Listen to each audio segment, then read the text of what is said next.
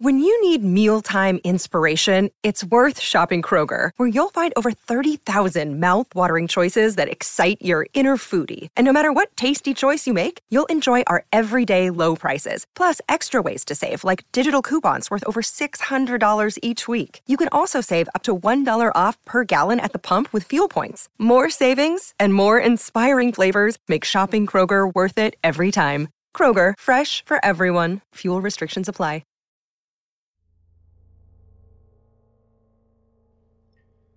It was 5 years ago during the hot summer months in Texas.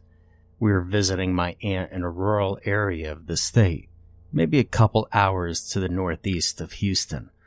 I'd lived in Houston most of my life, roughly 15 years at that time, so the change in environment from large crowded city to a less densely populated wooded area was something I wasn't used to.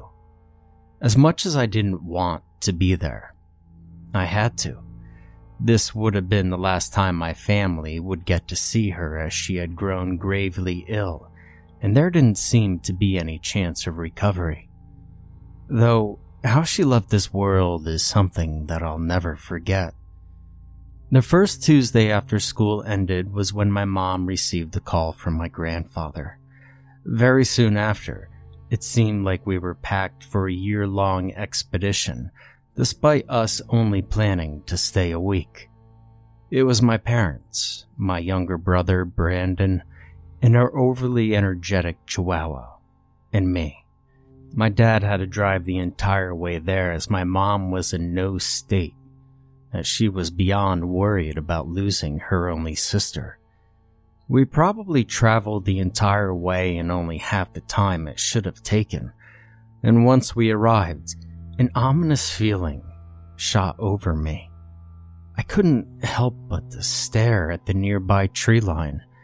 I tried to push aside the unsettling feeling and brought my bags inside my aunt's house, where we would be staying in the rooms down the hall from her.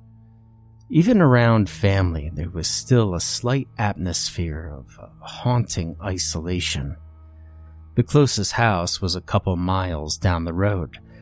It was late when we arrived, so I decided to try to sleep away the feeling.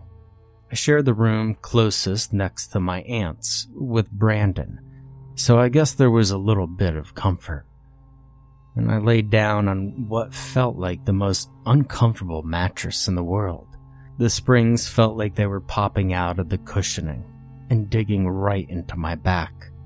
The blanket was a carpet-like fabric, which, personally, I believe shouldn't be made into any kind of blanket spread.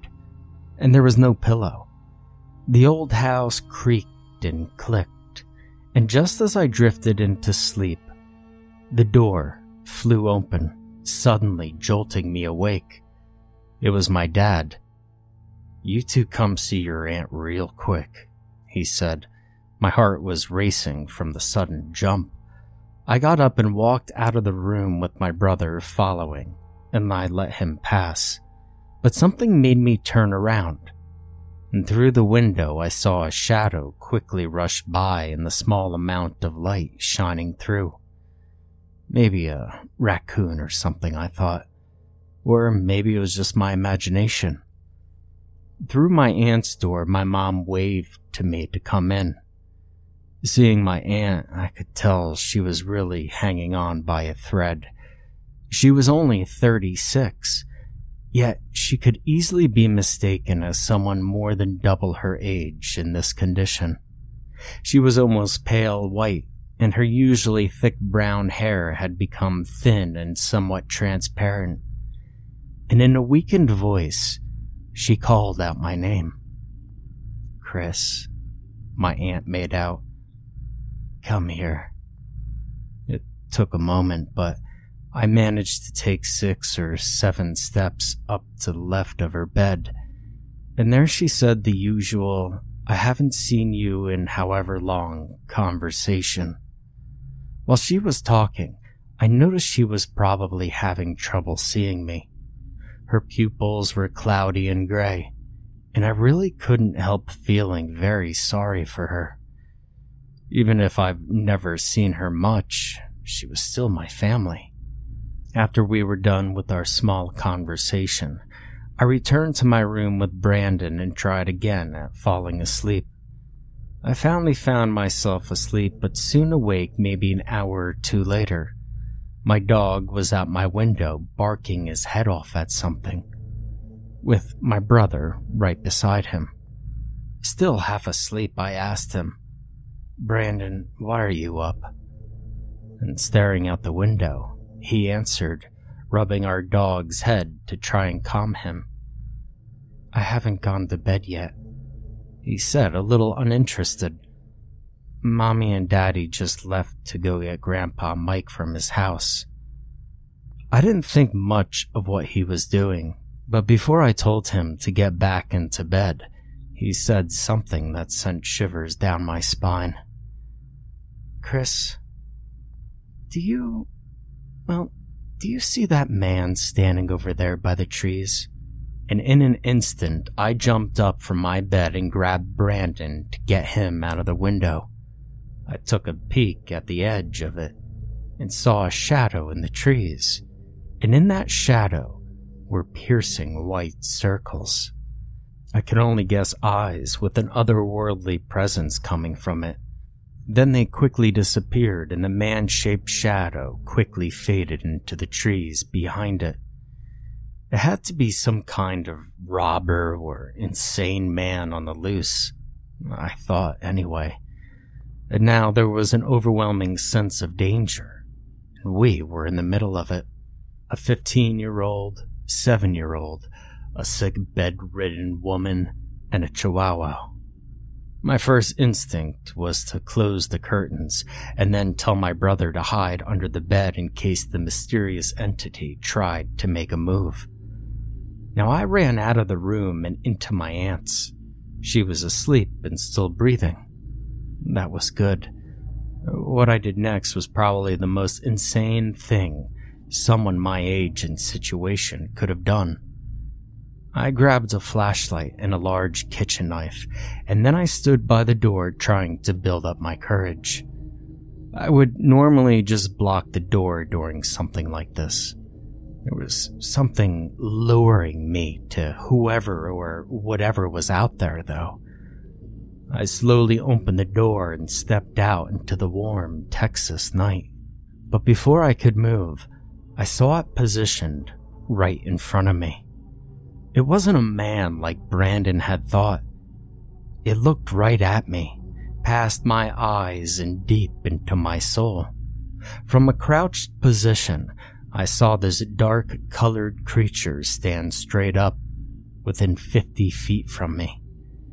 It was a somewhat skeletal humanoid with dark gray leathery skin stretching over it. I noticed the fingers were elongated with large overgrown nails that formed into jagged points. But the most horrific feature was its face.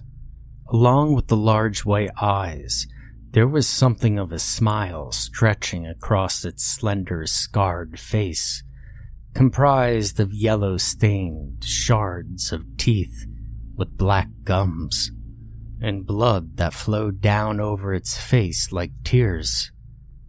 I was completely paralyzed with fear.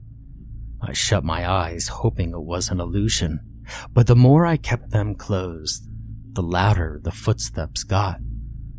I began to smell the strong iron stench of blood and the hot breath on my face. I wanted to scream so much, but was afraid to even form the most pathetic of noises. I opened my eyes again, fearing of what would come of me, as it stared at me just inches from my face.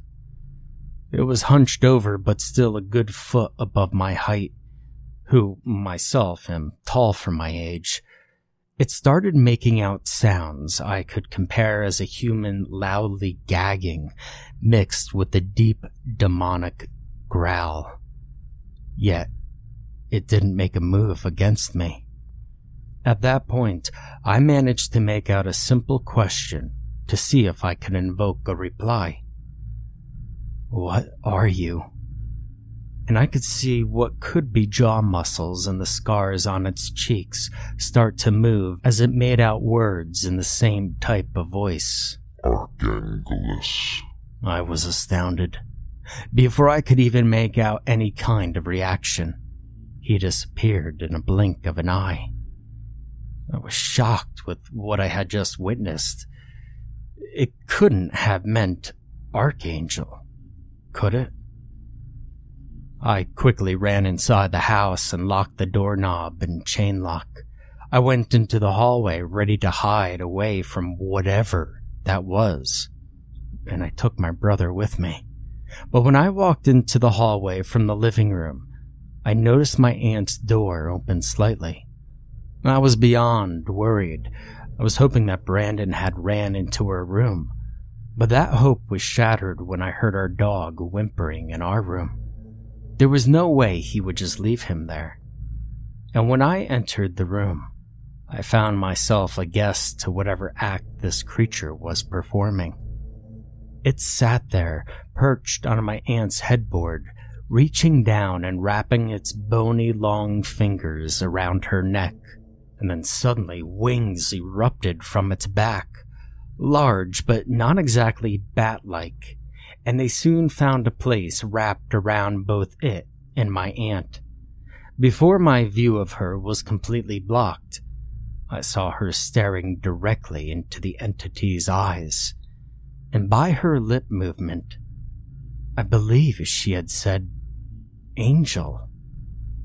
I soon saw a bright light and quickly fell unconscious, waking up the next morning in my own bed. When I walked out of my room, I heard my mom crying one room over. I turned to see what happened, and I saw her by my aunt's bedside with my dad comforting her. Over on the right, as I walked in, I saw Brandon with my grandfather. "What happened to Aunt Elizabeth, Grandpa?" He asked this, as he wasn't really familiar with the family loss, as he was still a bit young when our grandmother died. The only thing my grandfather answered back was, "An angel took her last night," before he began tearing up. This was the second person he lost, my grandmother 3 years prior. All I could think of at that point, Angel, Angel, just repeating over and over in my head. And soon after, I asked Brandon how I got into bed last night, hoping he would answer like he didn't know what I was talking about. "I saw the tall man carry you into the room," he said. "I saw it all from under the bed." My heart stopped. So I did experience everything that night. Now, I never shared my experience with anyone until last year at my wedding. You see, I saw my grandfather just before it started, and I took him to the side to share the events of that night. "So, you've seen it too now?" he asked, astounded. "It was there when your grandmama passed. I came back from the market and I saw it right there standing on my porch. So now I know, whatever this angel is, it's involved with my family. I'm 21 now, and I've decided to try to put that behind me. Yet today that all too ominous feeling is back. Since then I moved to Los Angeles with my wife, but right now I'm in Massachusetts with her at the airport, after visiting some historical sites. It's time to make our way back, but I just can't shake this feeling. I just hope we'll make it home for my birthday tomorrow, September 12th. I've decided to type this down so my story will be known. Maybe you may find out that you were once on the same plane as the crazy angel guy once the story gets released. Anyway, I just need to catch my plane. It's Flight 11.